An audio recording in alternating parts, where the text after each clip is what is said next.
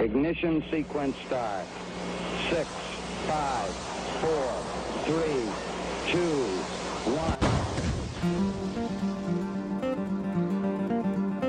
1. Welcome to Access Utah. I'm Tom Williams. In the 1960s, humans took their first steps away from Earth, and for a time our possibilities in space seemed endless. But in a time of austerity, and in the wake of high-profile disasters like Challenger, that dream seems to have ended. In early 2011, Margaret Lazarus Dean traveled to Cape Canaveral for NASA's last 3 space shuttle launches in order to bear witness to the end of an era. In her new book, Leaving Orbit, she serves as our guide to Florida's Space Coast and the history of NASA, taking the measure of what American spaceflight has achieved, meeting NASA workers, astronauts, and space fans, gathering answers to the question, what does it mean that a spacefaring nation won't be going to space anymore? Margaret Dean is winner of Grey Wolf Press Nonfiction Prize for Leaving Orbit. Previous books include The Time It Takes to Fall. She's a recipient of fellowships from the NEA and Tennessee Arts Commission and is an associate professor of English at University of Tennessee, lives in Knoxville. And Margaret Dean, welcome to the program. Thank you so much for having me. We appreciate you being with us. This is of special interest, to Americans, to anyone on the planet, and special interest in Utah. We have northern Utah here, not too far away from our studios, is the location for Thiokol, which produced rockets, and the rockets that are tested now by ATK. That's still a big deal here when they get tested. A very interesting book. I wonder if you take us back to your beginnings here. Your parents got separated, divorced, and your childhood became structured, you say in the book, and part of weekends was going to the Air and Space Museum.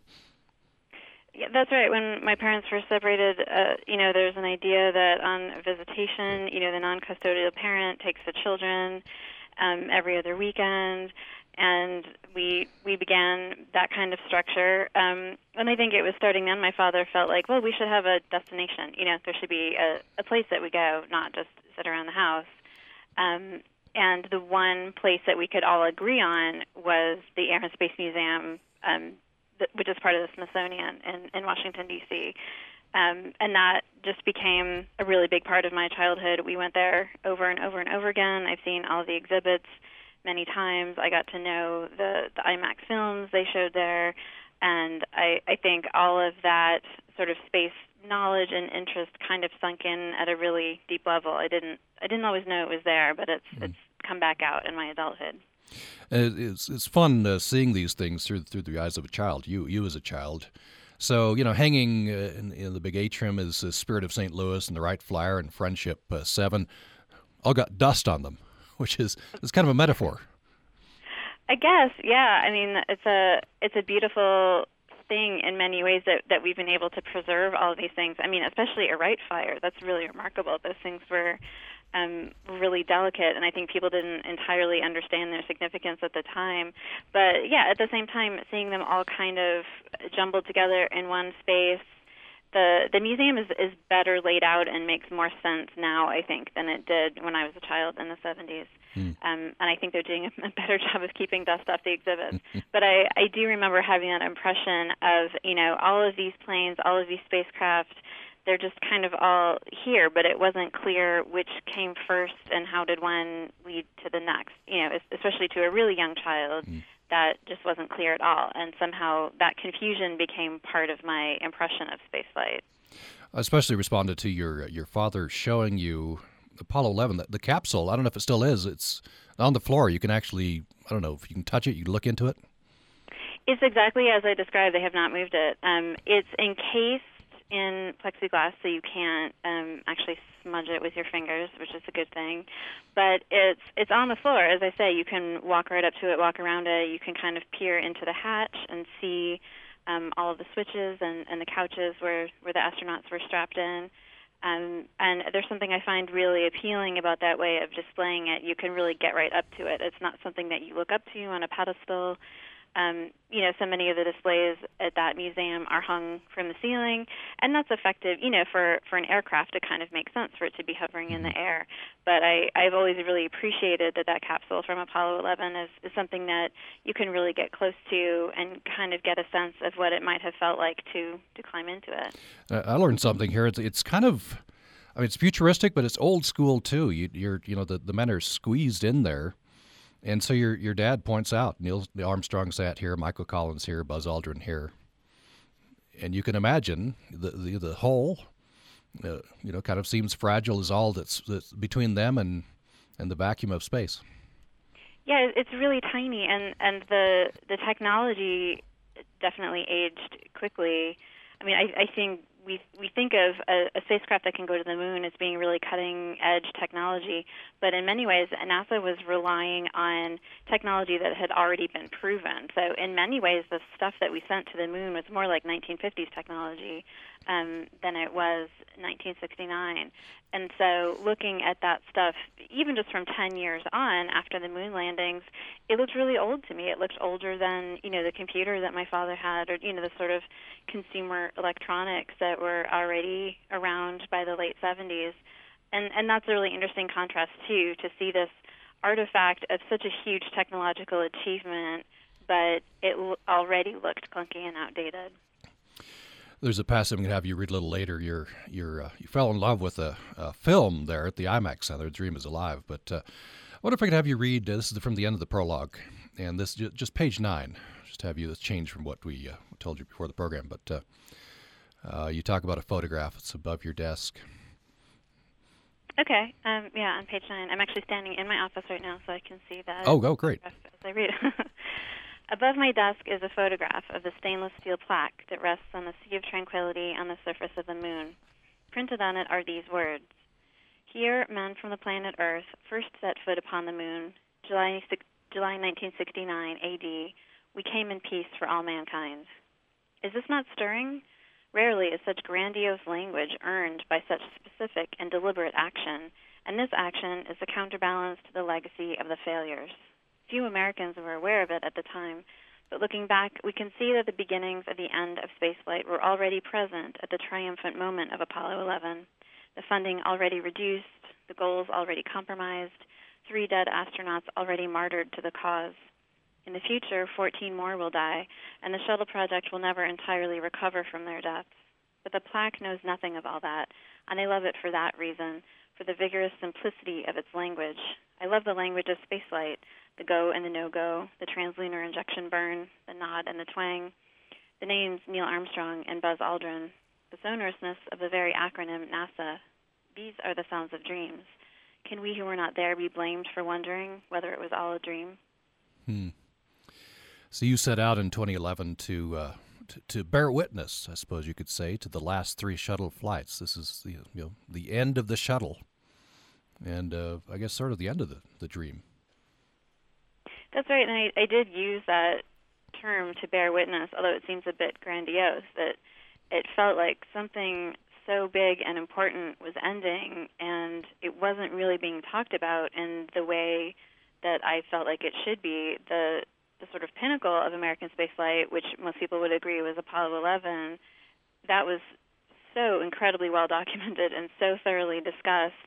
It seemed like a weird contrast that now we're kind of reaching the other end of the story. We're just letting this peter out. And I didn't feel this surge of interest or this sort of narrative making that there was around Apollo 11. And so I felt like someone really needed to go there and see those launches and talk to people who come out for the launches and talk to people who actually worked on these spacecraft with their own hands, talk to astronauts and try to tell the story in a way similar to the way that journalists of a previous generation tried to tell the story of Apollo 11. And I wasn't sure I was the right person to do this. In fact, I really hoped that I wasn't, because it seemed like a huge undertaking and I didn't want to have to do it. But as time went on, I sort of convinced myself, this is a story that I can tell. I would like to be the one to tell. It would be a privilege to be the one to tell it. And I've really been surprised to see, since the end of the shuttle, I haven't really seen any other books that try to address this in the same way. So now I'm especially glad that I did. If I hadn't, this story might not have been told in this way at all. Mm-hmm.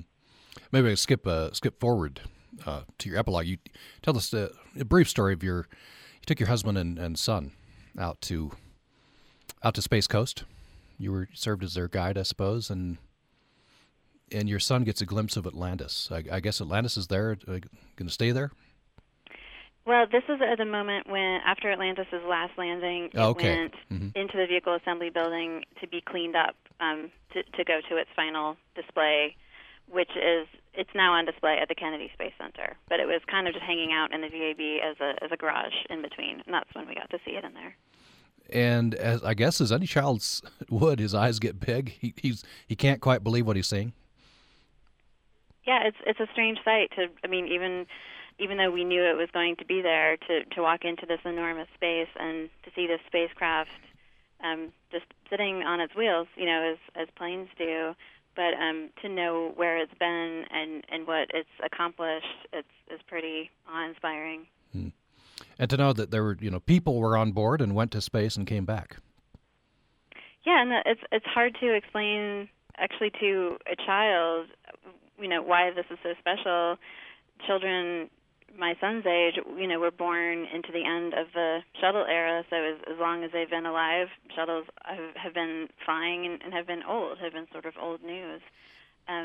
So it's there, it's boring, but at the same time, it's really exciting to learn about what have astronauts been able to do using these spacecraft. What have we been able to discover, and what we've been able to accomplish is still really awe-inspiring, even if the spacecraft themselves have been around so long that they no longer seem new.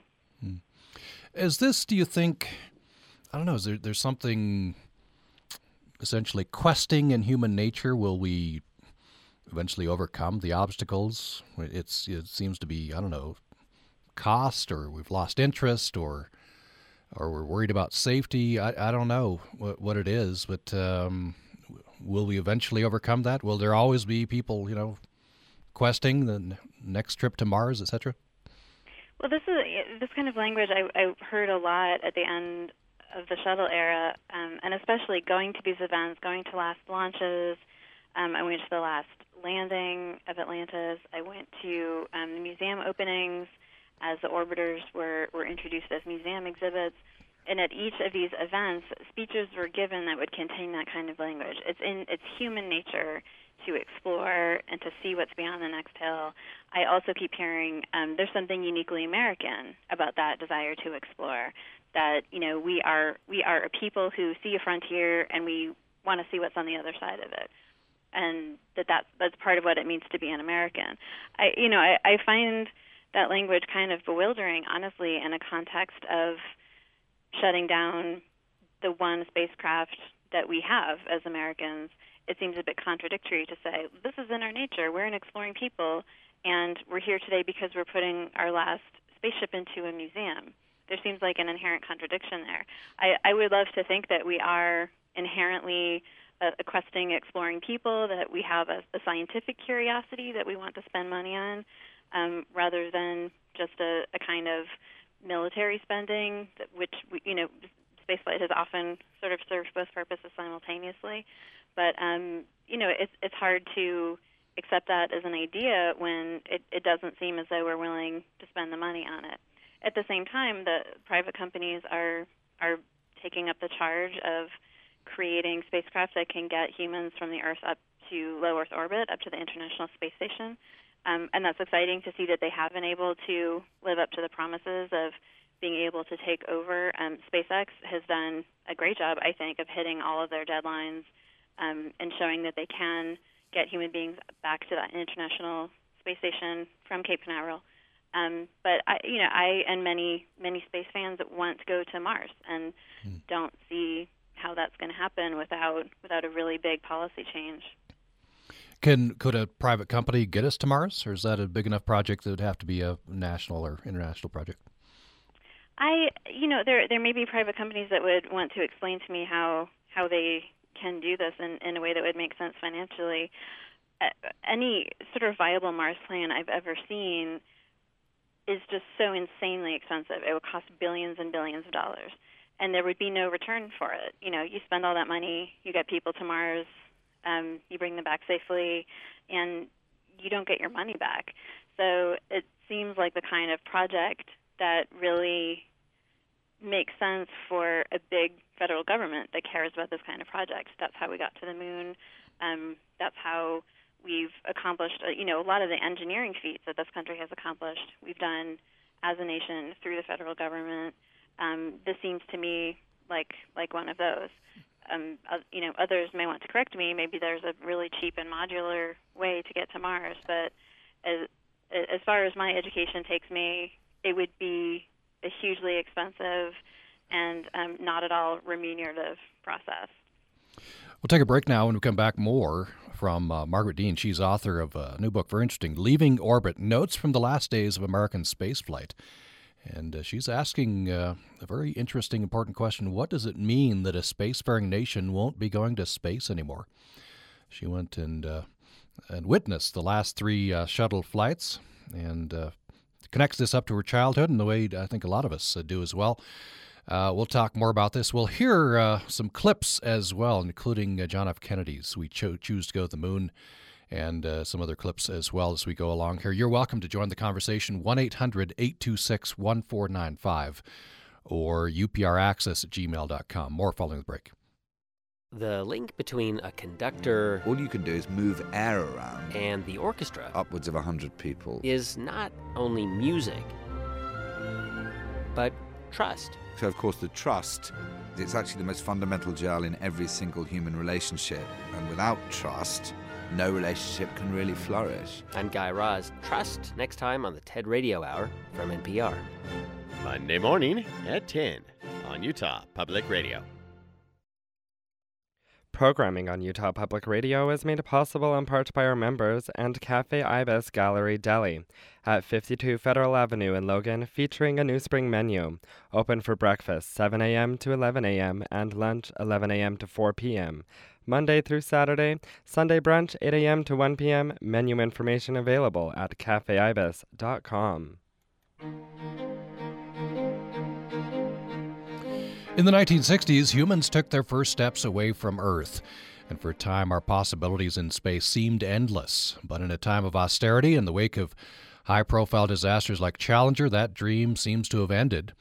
In 2011, Margaret Lazarus Dean traveled to Cape Canaveral for NASA's last 3 space shuttle launches in order to bear witness to the end of an era. In her new book, Leaving Orbit, she serves as a guide to our Florida's Space Coast, the history of NASA, asking the question, what does it mean that a spacefaring nation won't be going to space anymore? Let's hear a clip we've pulled off of YouTube. This is John F. Kennedy. This is him outlining his bold vision. William Bradford, speaking in 1630 of the founding of the Plymouth Bay Colony, said that all great and honorable actions are accompanied with great difficulty, and both must be enterprised and overcome with answerable courage.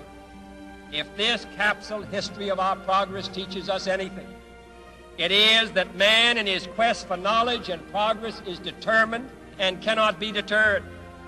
The exploration of space will go ahead, whether we join in it or not. We mean to be a part of it. We mean to lead it. For the eyes of the world now look into space, to the moon, and to the planets beyond.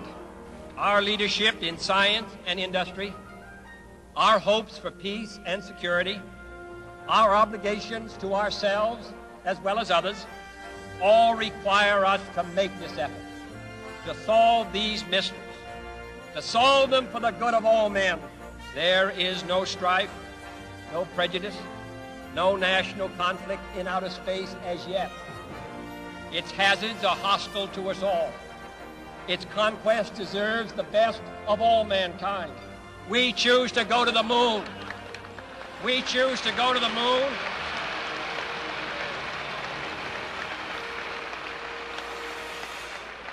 We choose to go to the moon in this decade and do the other things, not because they are easy, but because they are hard. Because that challenge is one that we're willing to accept, one we are unwilling to postpone, and one we intend to win. So this is John F. Kennedy. This is the early 60s. I believe he's at Rice University in Houston. A hot day, and if you see the video, you can see the vice president mopping his brow in the background. By the way, that clip that we found had the music added. It wasn't part of the original speech. But we choose to go to the moon not because it's easy, because it's hard. This was a bold vision and galvanized the nation, and we did it. That's such a great line, isn't it? I mean, it's a great way to get people excited about a project that was going to take years to accomplish, and that we didn't really know yet how we were going to do it. But by phrasing it that way, made it feel like a bold and exciting and kind of inherently American thing to do. That was such a great speech. And so I don't know what difference in time. I guess we've already done it. We've already gone to the moon, but doesn't seem to be that vision, at least a vision galvanizing enough to overcome the political obstacles. I wonder who gets to determine the vision now. Well, there were political obstacles at the time, too. And in fact, it's odd if you go back and kind of look at what John F. Kennedy was actually interested in himself before Sputnik. He was not really interested in going to space as a nation. It was really not on his to-do list. His vice president was probably the biggest booster that spaceflight has ever had in the federal government. But Kennedy himself, not so much into it. And after the Soviets launched Sputnik, and then especially once it was clear they were racing to put a human being into space first, a first that they went on to accomplish, it became more and more clear that we had to do something to counter that as part of the Cold War. So Kennedy really dragged his feet. I mean, there are memos that he wrote, just within his cabinet saying, like, is there any way we can get out of joining the space race? Is there anything smaller we can do than the moon? He personally did not want that to be his thing, but was sort of backed into it by political circumstance. And I think the huge support that it had, at least at first, within Congress, just came from that same impulse. People were scared that the Soviets were going to get to the moon and that they were going to be able to throw bombs down on us from the moon. Now, any physicist will tell you that that is not actually a problem to lie awake worrying about, but people did lie awake worrying about it, and that made them want to pay for a huge space program. And so NASA has really kind of ridden on that early enthusiasm that was based partly on fear for all of these years. If we had a real opponent in space, I think we would suddenly be able to find the money again. But that doesn't seem to be the case. Yeah, you're right. I thought very astutely, if the Chinese, who they've expressed interest, right, in going to the moon, if they, I guess, were seen as credible, maybe we'd be ramping up right now. Yeah, and I think, even beyond them starting a peaceful moon project of their own, I think if their aim were to go to the moon and pull up the American flags we put there, for instance, that sort of thing is inspiring. Or if they wanted to get to Mars and declare Mars part of their country, and then, we would have to imagine, if we ever want to go to Mars, then that would become an issue. That sort of thing is what has been inspiring to spend lots of money on spaceflight in the past. So, yeah, maybe that's what it's going to take at this point. So maybe I guess it's the tendency of history to put a kind of a gloss on history, but yeah, as you look back on the age of exploration, for example, discovering the New World, it was sort of it was a land race, wasn't it? Spain had to get there because Portugal might get there first. Right. It was a land grab, and it had to do with an idea that there was lots of gold there. It had to do with taking slaves. It's easy to look back and paint a nicer picture than what was actually going on. Let's hear another clip. This is as I was thinking about this, we were thinking about this as staff were here. Our minds, I guess, maybe naturally went to Star Trek. Let's hear this. Space, the final frontier. These are the voyages of the Starship Enterprise. Its continuing mission: to explore strange new worlds, to seek out new life and new civilizations, to boldly go where no man has gone before.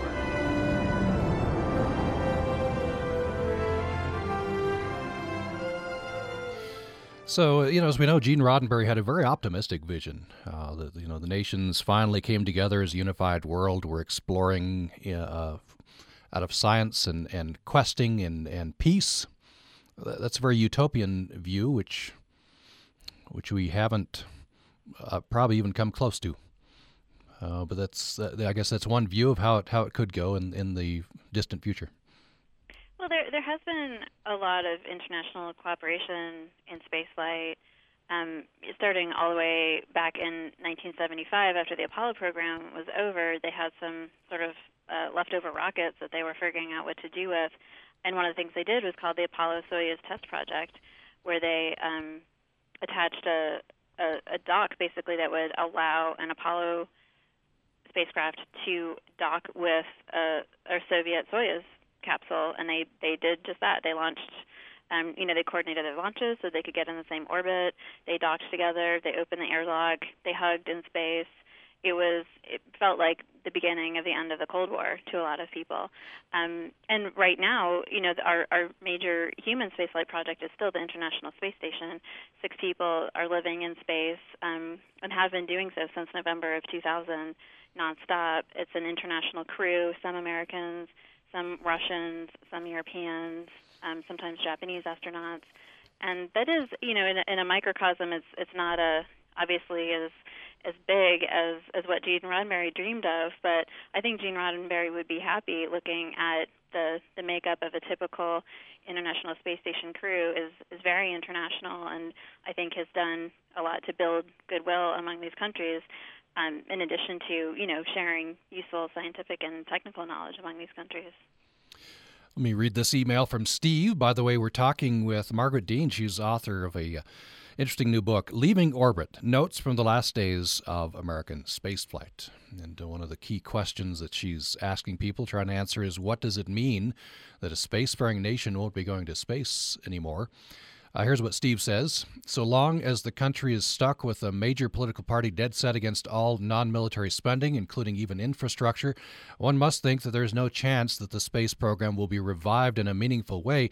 But can we infer from the enormous popularity of such recent space exploration movies as Gravity and Interstellar that the American people themselves continue to have a vital interest in exploring space, and that if the political deck in Washington were reshuffled, the United States could get back in the game?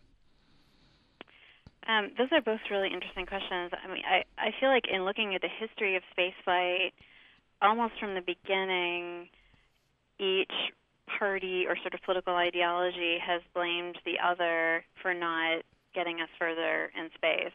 The president who first declared the goal of going to the moon and who authorized the first team in spaceflights was a Democrat, maybe one of the most democratic Democrats we've ever had.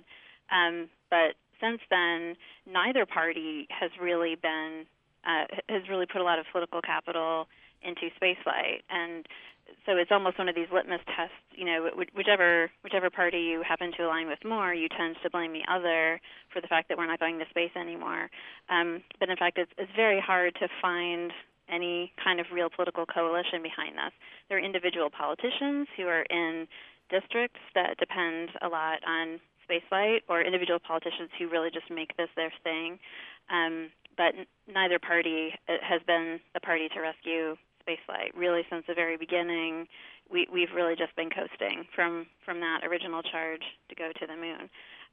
About science fiction films, I mean, I hear two different interpretations of an optimistic one and a pessimistic one.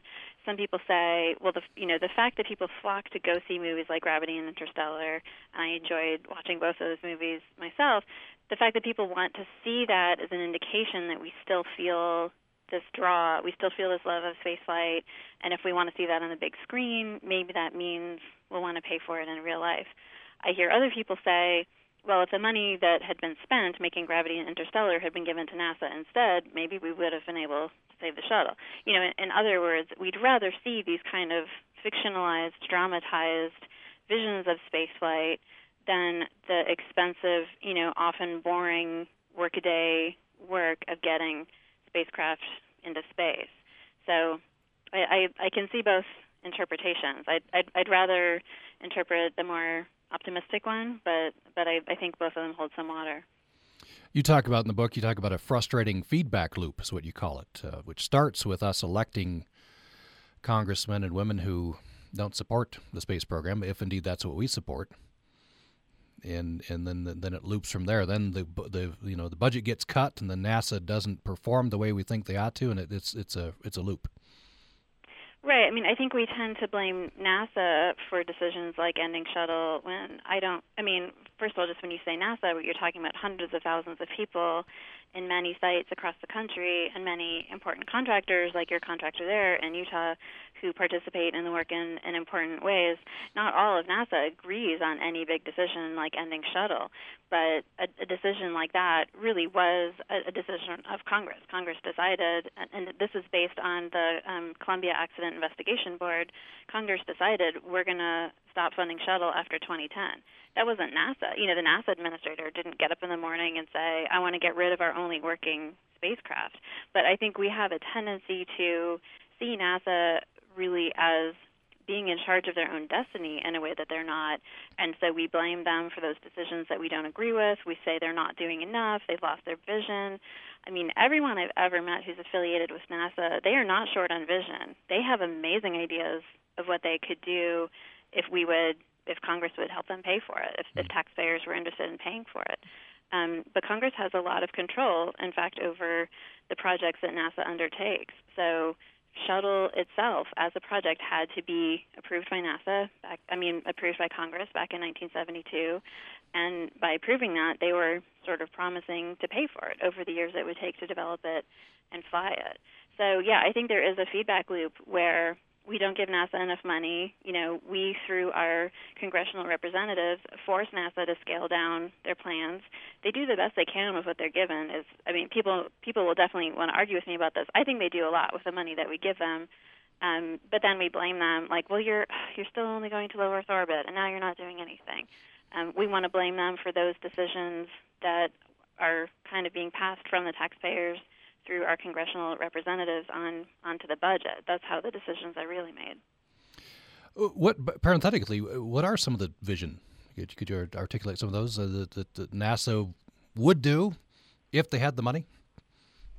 There's no end to what they would do if they had the money. At the end of Apollo, there were already plans underway for our Mars project. There were scientists and engineers working full-time on what is our Mars transport going to look like? How are we going to construct it? It's going to be so big that we can't construct it on Earth and then launch it. Our Mars transport has to be constructed in space. That means we need a space station to construct it with. They had figured all this out. They'd thought it through. They'd even calculated what are going to be the best days to launch toward Mars, what are the days when Earth and Mars are going to be closest together. So toward the end of the Apollo program, Werner von Braun, who was the rocket engineer who was really responsible for getting us to the moon in a lot of ways. He was in charge of the Saturn V project. He made a presentation to, I think it was the Space Appropriations Committee in Congress, and he started his presentation by saying the first rocket to Mars is going to launch on this date in 1980. He'd figured out the date, and it was, 10 years hence. That was very impressive. He knew exactly what he wanted to do and how he was going to do it, but he hadn't quite seen the writing on the wall yet, or maybe he did and he was trying anyway.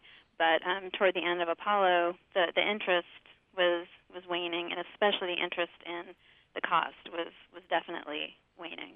So we never got anywhere close. But we've had people who've wanted to undertake these huge ambitious projects and know exactly how they would do it if Congress would only get on board, if we taxpayers would only get on board. Well, yeah, that's probably the thing that captures the imagination most. Certainly mine is landing people on Mars. That'd be probably the next thing. It is, it's the science fiction next step. I think some more scientific-minded people have other things they want to do first, or other places they want to go, or are more interested in robotic missions and probes. We certainly get a lot more scientific data back per dollar spent when we send robots and probes instead of human beings who are, very delicate and hard to launch without destroying them, and we need oxygen and water and all of that. But I think this kind of ambition we all share. We all have different visions of what we might want to do, but everyone who's interested in spaceflight has what we feel like is the next obvious step. And for a lot of people, it's Mars. Buzz Aldrin wears a T-shirt. Often I see him on social media that says, "Get your butt to Mars," except it doesn't say butt. Right. He wants to go to Mars. He wants to see this project at least be underway, and he has made himself the spokesperson for that, which I think is fantastic. Maybe we need to, do a better marketing job. I love this passage. I'll just read it briefly. In an era of budget defensiveness, even books for children tended to highlight NASA innovations that have proven themselves useful on Earth. Weather satellites, metal alloys, advances in microchips. Velcro always gets special attention, and I want to shout backward into the past. Stop emphasizing Velcro. People don't care that much about Velcro. And you go on to say, people care about the unutterable awe of American heroes stabbing into the heavens on columns of fire. Yeah, I mean, I think there is an urge to kind of defend the spending in terms of what has been returned to Earth. And, I shouldn't be so reductive as to just make fun of the Velcro. There have been a lot of innovations that have been meaningful to various industries, including medicine, life-saving industries. So I shouldn't always be so lighthearted about it. But I do think that kind of advertising why NASA is worth supporting just in terms of returns to shareholders in that sense, returns to taxpayers, that's not actually what it's about. I think it's fantastic that some of NASA's innovations have come back and been useful on Earth, but that's not why we went in the first place, and that's not why we would ever justify paying the billions of dollars to get to Mars. If what you want to do is develop Velcro or develop, certain types of polymers or, all of the innovations that NASA's accomplished, you could do all of that cheaper by investing in research on Earth. I hear the same thing about inspiring school children. Like, well, we should keep flying in space because children are inspired by that, and then they want to become astronauts, and so they do their math and science homework. I definitely see that happening, and I think that's fantastic, but that can't be the reason we're doing it. If you want to inspire school children, you would take billions of dollars and put them into the schools and support better math and science instruction in schools. So I feel like all of these sort of justifications that aren't really about the thing itself are, in a weird way, they're counteractive, because if those are the things you want, you can do those things much more cheaply in another way. If what you want is to go to space, NASA's terrific at doing that. And so I think we should be willing to pay for that just because of exactly what it is, not because of these other kind of ancillary benefits that might take place. Here's an email from Joe. He says, good point about the lack of adversity or enemy to propel us into financing NASA. The reality is that we do have a common enemy, quote unquote, and that is climate change. NASA has made a great contribution with its satellite program that looks at the process of our atmosphere and oceans from space and how the Earth's climate is changing. I think if Americans took climate science seriously, then NASA would get more funding it needs to combat this real threat to our way of life. That's Joe. Yeah, I think that's true. NASA has been really important, not just in achievements in space, but also in understanding our own planet. And I think that's something a lot of people don't realize. A lot of the good data that we do have about climate change comes from NASA and projects that are dedicated to looking at the Earth from space and figuring out exactly what's going on and using a lot of different types of data. It is troubling that recently Congress either threatened to or accomplished this. I should know which, and I don't because I haven't really read the news yet today. But Congress wanted to shut down the climate change project within NASA specifically, which is troubling to a lot of people. That does feel politically motivated, and the idea that if you stop gathering this data, then you won't get the bad news. Then that seems very troubling, and it does seem to be shackling NASA from doing one of the things that they've been doing best, which is looking at the Earth. We'll take another break. When we come back, we'll talk a bit about cost. You do some comparisons, comparing the Challenger, or not Challenger, the shuttle program in total to cost of providing air conditioning for soldiers in Iraq. Talk about that, and then some hopeful things. You talk about the reaction to Curiosity, the Mars rover, is heartening to you. Talk about that, and I'll have you read another passage, poetic passage from the prologue. More following the break. We're talking with Margaret Dean, author of Leaving Orbit, Notes from the Last Days of American Spaceflight. You can join us here at 1-800-826-1495 or by email to upraccess@gmail.com. Monday's PT is brought to you by the number 3. We'll go to a concert in Copenhagen to hear the Violin Concerto No. 3 by Mozart, Nikolai Znaider soloing with the Danish Radio Orchestra, and from the Aspen Festival, Elisa Weilerstein plays the Cello Suite No. 3 by Bach. On the next Performance Today from 8 p.m. Monday morning at 11 on Utah Public Radio. Programming on Utah Public Radio is made possible in part by our members and the Utah Shakespeare Festival, featuring Charlie's Aunt, in addition to seminars, tours, and more, all part of the festival experience. Information at bard.org.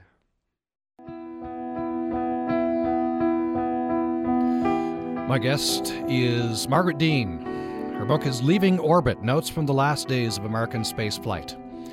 In early 2011, she traveled to Cape Canaveral for NASA's last 3 space shuttle launches in order to bear witness to the end of an era.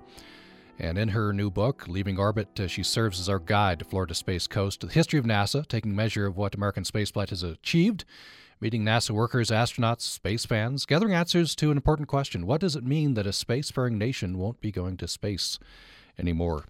You're welcome to join us here at 1-800-826-1495, toll-free, and you can join us by email to upraccess@gmail.com. That's upraccess@gmail.com. I wonder if you could make for some of those cost comparisons, Margaret Dean. You compare the cost of the shuttle program to a couple of other things.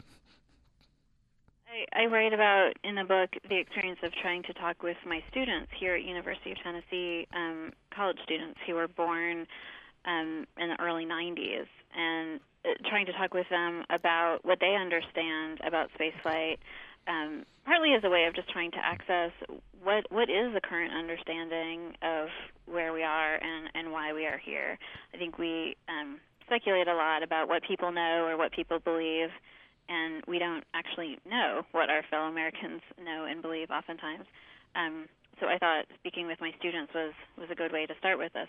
And what I found were just some huge misunderstandings among young people, but among my own generation as well, about what spaceflight has cost, how many people have gone, how long we've been flying, even the fact that there have been different spacecraft. A lot of my students had a misunderstanding that there has only ever been one spacecraft, the shuttle, and that the shuttle went to the moon, that the shuttle's capable of going to Mars. And that's really troubling, of course, because if people think that we already had a spacecraft that could go to Mars, that makes them less likely to want to pay for a real spacecraft that can go to Mars. So I have a chapter in the book about these talks with my students and these misunderstandings. But one of the things these talks resulted in was trying to impress upon them what the current situation really is. And I think a lot of it has to do with the fact that it's just hard to conceptualize large amounts of money. You know, when students hear, for instance, each flight of the shuttle costs $200 million, that sounds like just an insanely huge amount of money to them. And it is compared to, say, you know, the money that they will earn throughout their lifetimes, that sort of thing. But compared to other things that our country spends money on, it can be put into context easily. So one of the things that I told them was that all of NASA's budget in the year 2011, not just, and shuttle was just a small percentage of that, but NASA's entire budget in the year 2011 costs less than what it costs to provide air conditioning for troops in Iraq. Yeah, that's a pretty stark comparison. I want our troops to have air conditioning, and I'm sure you do too. Yes. I have a good friend who's a veteran, and he's explained to me how very important it was to have air conditioning in Iraq. But when we talk about expense that way, you know, we're not even talking about the entire military or even a small piece of the military. We're talking about a tiny line item in what we spend on defense is more than all of NASA. Another comparison that I gave to my students was that the bank bailouts of 2008 cost more than the entire 50-year history of NASA. So every single thing NASA has ever done starting with our first satellites, starting with our first steps into space, up to the moon landings, the shuttle, the International Space Station, all of the science, everything NASA's ever done costs less than those bank ballots. So making those kinds of comparisons has a way of kind of putting into perspective $200 million for one shuttle launch sounds like a lot of money. For a nation like ours that has the kind of financial might that we do, we can choose to spend money on big things that we think are important, kind of puts it into a different perspective. You also write that spaceflight can be made to seem the paradigm or negation of any political ideology. And you hear phrases like, well, we can land a man on the moon, we can, or a nation that can, et cetera, et cetera. So this does get, you can use it any which way. I wonder if I could have you read another passage, a very poetic passage. This is from page 6, the prologue again. And it's in the middle of the page, "As I grew up," is how it starts in just those 2 paragraphs there. This is talking about your visits to Air and Space Museum. As I grew up, we kept going back. On a visit in 1985, we watched The Dream is Alive, a film shot by astronauts on 3 different space shuttle missions in the museum's IMAX theater. The camera pans around the empty cockpit of the Space Shuttle Discovery, where along the far wall, 2 large bright blue bundles float horizontally. The camera approaches and finds sleeping people. One of them is a woman of surprising beauty, her dark curly hair floating about her. This is Judith Resnick. She sleeps, or pretends to sleep. Her long lashes rest on her cheeks. Her tanned arms linger in the air before her, and the look of peace on her face is captivating. Judith Resnick sleeps in space. I fell in love.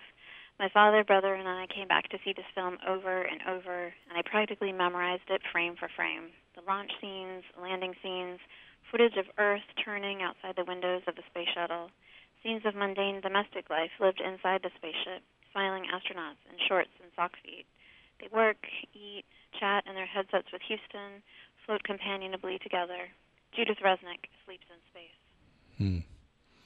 Yeah, beautiful image. And then you write, 6 months later, January 1986, Challenger explodes. Judith Resnick is on board.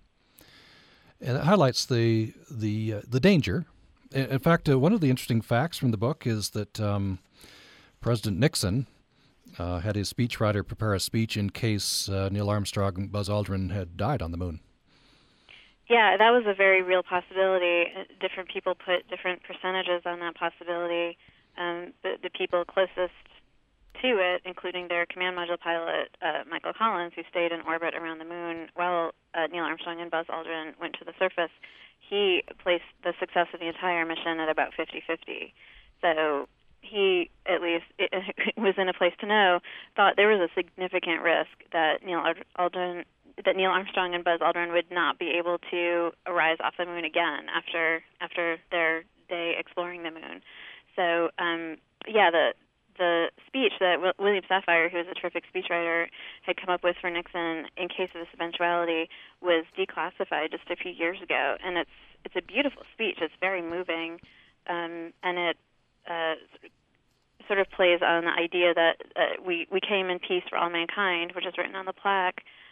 These men who came in peace for all mankind will now rest in peace on the moon. It's kind of chilling, but he's trying to make something beautiful out of this tragedy that luckily did not come to pass. We just have about a minute left. Despite the danger, demonstrable danger, and then of course Columbia burned up on reentry. There's no shortage of people who want to go to Mars. And when plans are floated, there thousands of people want to sign up.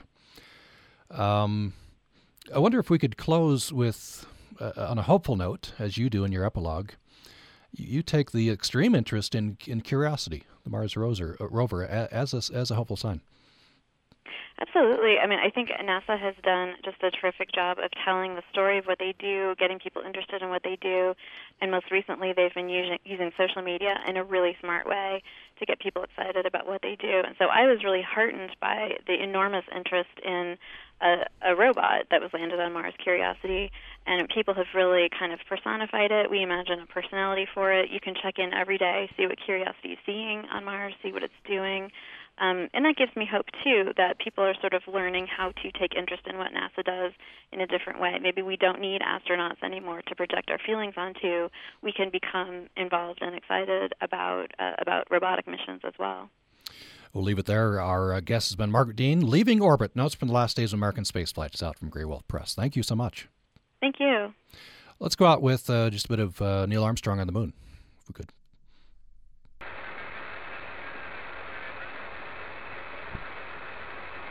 It's one small step for man, one giant leap for mankind.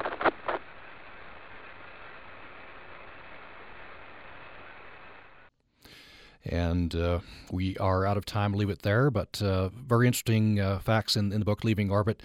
Thanks for listening today. Coming up tomorrow, Finding the Good, Unexpected Life Lessons from a Small-Town Obituary Writer. We'll talk with two writers on this subject. How do you sum up a life? That's coming up tomorrow.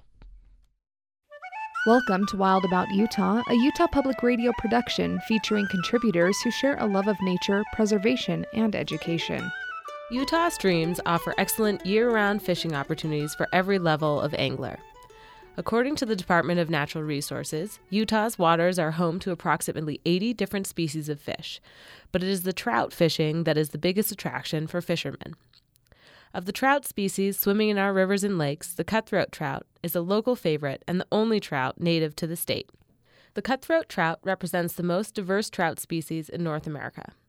They are freshwater fish of the Salmonidae family that live in cold, clear streams and lakes across the West. The cutthroat trout are distinguished from other trout species by the two red slashes prominently striping the lower jaw after which they are named. All cutthroat trout share a single common ancestor, but historic population isolation gave rise to 14 subspecies, each endemic to their own geographic region and river drainage. There are 4 subspecies that exist in Utah. Only 3 of these are considered native to the state: the Colorado River cutthroat, the Yellowstone cutthroat, and Utah's state fish, the Bonneville cutthroat. In Utah, the Colorado River cutthroat trout can be found in some of the smaller streams and tributaries of the Green River, the San Juan River, and the Colorado River drainages. Their bright coloration and posterior black spotting distinguish these cutthroats from others. Pure native Yellowstone cutthroat trout are present in small numbers in the streams of the north slope of the Raft River Mountains in northwestern Utah.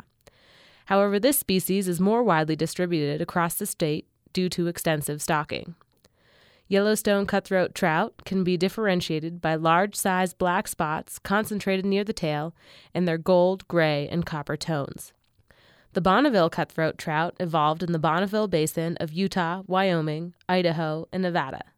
Its primary ancestors were a population of lake-dwelling cutthroat trout living in the late Pleistocene-aged Lake Bonneville. The Bonneville cutthroat trout is less vividly colored and has spots that are more sparsely and evenly distributed across the body than other cutthroats. Thought to be extinct in the 1970s, populations of the Bonneville cutthroat trout are now estimated to exist in around 35% of their historic range, including the nearby Weber and Provo rivers. Like so many species, the native cutthroat trout of Utah are under significant pressure due to drought, habitat loss, disease, and competition with non-native species.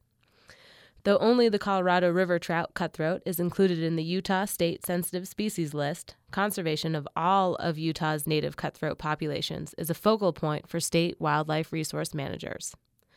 For Wild About Utah, I'm Anna Bankson. Wild About Utah is a production of Utah Public Radio. For transcripts and archived audio of Wild About Utah, go online to upr.org and click on the Wild About Utah link. Support for Wild About Utah on UPR is made possible in part by our listeners and the Quinney College of Natural Resources at Utah State University, where students and faculty promote the sustainability of ecosystems and the communities that depend on them.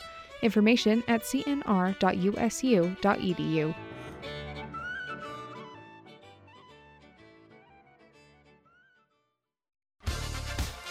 The new documentary Shake the Dust takes a look at breakdancing and the special influence it has on the inner city slums of the world. I was trying to tell a story about everyday kids in these places and give them a microphone to say what they wanted to say. A conversation with the director on the next Marketplace from 8 p.m. Monday night at 7 on Utah Public Radio.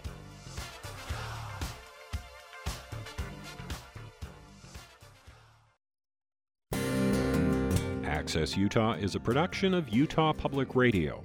You can listen to this episode or previous episodes of Access Utah anytime at upr.org, where you can find a link to subscribe to our podcast. This is Utah Public Radio, KUSR HD1 Logan, KUSK HD1 Vernal, KUSL HD1 Richfield, KUST HD1 Moab, KCEU Price, and KUSU FM HD1 Logan.